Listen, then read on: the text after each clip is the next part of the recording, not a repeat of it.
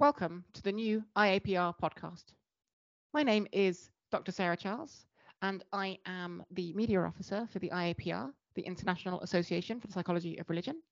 And this is the first in this series of podcasts that we're planning on putting out, interviewing researchers from across the psychology of religion from around the world. Today, I'm going to be interviewing Dr. Julia Gyimesi, who is a senior lecturer and the head of the Department of Personality and Clinical Psychology at Pázmány Péter Catholic University in Budapest in Hungary. And she's also the program director of the PhD program of Theoretical Psychoanalysis at the University of Pécs. So, welcome, Julia. It's nice to meet you. Thank you. Thank you so much for the invitation, Sarah. So today we're going to be talking about an article that you had published in the first issue of the Archive for the Psychology of Religion, which was released earlier this year, which was about the history of epilepsy and its association with religiosity. So thank you for joining us, Julia. First off, before we get started, let me ask you the question about your academic background, how you came into academia and what got you interested in psychology and potentially the psychology of religion. Originally, I was interested in theoretical and historical questions. Psychology of religion was something really important for me already from the very beginning. But I was also interested in psychodynamic, psychoanalytic frameworks. And therefore, I decided to apply for a PhD program in theoretical psychoanalysis, and basically that was the beginning. I studied there, and I later in 2019 I habilitated in psychology at the University of Pécs. Thank you so much, and it's lovely to hear that you came up through the University of Pécs and you're still associated with that university, and now heading that PhD program that you ended up coming through. So that's really lovely to hear. So what is it actually, out of curiosity, about epilepsy in particular that became an interest to you and its association with religiosity? Wow, that's a long story because originally I'm still very much interested in the theory of Leopold Sondy. I think he's not very well known. He developed a rather unique theory called fate analysis in the early years of the 20th century. This is quite an old theory, but a very interesting one, of course, with several shortcomings and speculations. But I was really interested in this theory and also in the practice of Sondy. He even developed a personality test based on his theory on fate analysis. But I never really understood why epilepsy played such a huge role in his thinking. And that was a problem for me. And I started to think this through and trying to find answer for the question that why epilepsy emerges or appears in this context as a psychological category. And later it turned out that epilepsy could appear as a psychological category in many ways in the history of psychology. So I started to be curious about this problem, that why epilepsy appeared as a psychological symptom in the 19th and the 20th century. So that was the beginning. Brilliant. That's actually really interesting. It actually brings me on to my next question. Is in the article you mentioned kind of the role of psychoanalysis on helping develop and kind of bring to the forefront the emphasis between epilepsy and religiosity.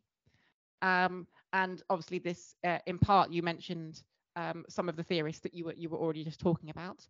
And I was wondering, if you could, for those who haven't yet read the article, if you could try and kind of restate what kind of things that happened in psychoanalysis that helped bring that link between epilepsy and religiosity to the forefront of people's thinking? Psychoanalysis had a very interesting role in this discourse or in this process. So the link between epilepsy and religiosity has been often mentioned in the history of humanity. Epilepsy has always been represented as a kind of a sacred disease connected to several magical or spiritual beliefs. But during the 19th century, and especially in the second half of the 19th century, a turn arrived, especially due to the discoveries of neurology, and especially Jackson. Regarding these discoveries, actually highlighted some basic biological mechanisms of epilepsy. So this process helped the concept of epilepsy to deviate or to be distanced from this magical sacred discourse on epilepsy. And psychoanalysis also tried to address the problem of epilepsy. Psychoanalysts didn't want to override the existing neurological interpretations of epilepsy, but they rather wanted to add a further angle of interpretation or a further layer of interpretation here. And this was the symbolic interpretation of epilepsy. So they thought that maybe the epileptic seizure itself or further symptoms of epilepsy could be understood as results of symbol formation. And they try to develop interpretations based on this supposition. These interpretations, well, today we know that they are not very useful and not very significant. But interestingly, these interpretations were able to contribute somehow to the contemporary representation of the psychological correlates of epilepsy. So this is a very complex story with several sources and layers, which is based on the supposition that there is some kind of connection between epilepsy and religiosity. And during the 20th century, new theories and interpretations or ideas were added to this already existing supposition regarding this link. Brilliant, thank you. That was really informative, and you go into a lot more detail in the article about the history and even pre kind of 19th century history on the association between religiosity and epilepsy. But that was a really well stated, I think, explanation of how psychoanalysis kind of brought it even further forward to people's minds and how it's affected the contemporary thoughts about the nature of the link between epilepsy and religiosity. Not to kind of spoil the article, as it were, but towards the end of the article, you bring your own thoughts in, as opposed to just describing the history of the links. You bring your own thoughts in, and you suggest that you think the link between epilepsy and religiosity has been, for the most part, largely overstated, and that there is, in fact, not a huge amount of evidence suggesting that there is a large correlation between those who suffer with epilepsy and people and their religiosity. So I was just wondering what kind of research that you think should happen in future based on what you've suggested, because you mentioned a lot of it is very descriptive and the assumption is there that this link exists. But what research do you think should happen in future to try and test this link or any other kind of research? Yeah, that's a very good question. There are ongoing research on the relationship between epilepsy and religiosity or religious experiences, and there are some results which support this idea, and there are other results which contradict this position. So I would say that this is a kind of an ongoing debate here. But what I would like to or wanted to add to this debate is that the historical relationship between epilepsy and religiosity is actually this is not very elaborated.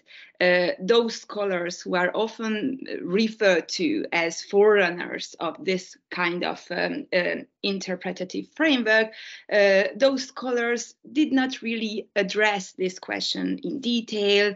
They remained at the level of observations or descriptions. Sometimes they even did not really emphasize the importance of religious experiences regarding epilepsy. So that's why I say that from a historical point of view, the significance of this relationship is a bit overstated because it has never been so obvious and obviously proven, and detailed analysis was missing in the past. There were speculations, ideas, observations regarding the possibility of this relationship, but these were not really elaborated theories. So for the future, I'm not really sure. I think it's important to somehow to have articles and research results which use systematic measures or controlled matched controlled groups, and that way able to demonstrate the relationship or the lack of the relationship between epilepsy and religiosity or religious experiences. But on the other hand, I also think that it would be really useful to have much precise definitions. For example, when we are saying that epilepsy and religiosity are connected to each other, religiosity, what is that exactly? How can we define that? The definition, the problem of definition is really crucial here. Nailing down definitions is always the hardest part of any good research. And it would be so nice if future researchers would be able to use more precise concepts and variables when they try to measure this relationship. Brilliant. That's a very comprehensive answer, and one that's, I think, fantastic, and actually links into a lot of what's going on in psychology in general about the need for more robust definitions and theory-led research, potentially kind of harking onto the open science kind of conversation that's happening in the last 10 years, talking about making sure that we can replicate findings. As you said, that there's some research that goes one way and another research that says the opposite. So it's about having strong kind of systematic, very, very well kind of, I suppose, controlled research that can get to the bottom of it and to see, one, is there a link? And if there is one, what is the extent of that link? And then beyond that, I suppose, looking at potential causes of those links. But if there isn't one, that's also just as interesting, given, as you've highlighted very, very articulately in your article, how much there is this assumption of there being a link throughout the years, especially coming to the fore in the 19th and 20th century and influencing our current thought about it. And what I wanted to say is that this assumption itself was perfectly enough to somehow distort future research or the research questions in this field. And that's why I find historical research really important here, because it can show us that basically this link has never been so strong and so clearly established as modern scholars often think. This is only going to be a fairly short interview, so I don't want to take too much of your time. But I do want to ask, what's next for you and your research? Because as you said, you're very interested in the historical side of psychology.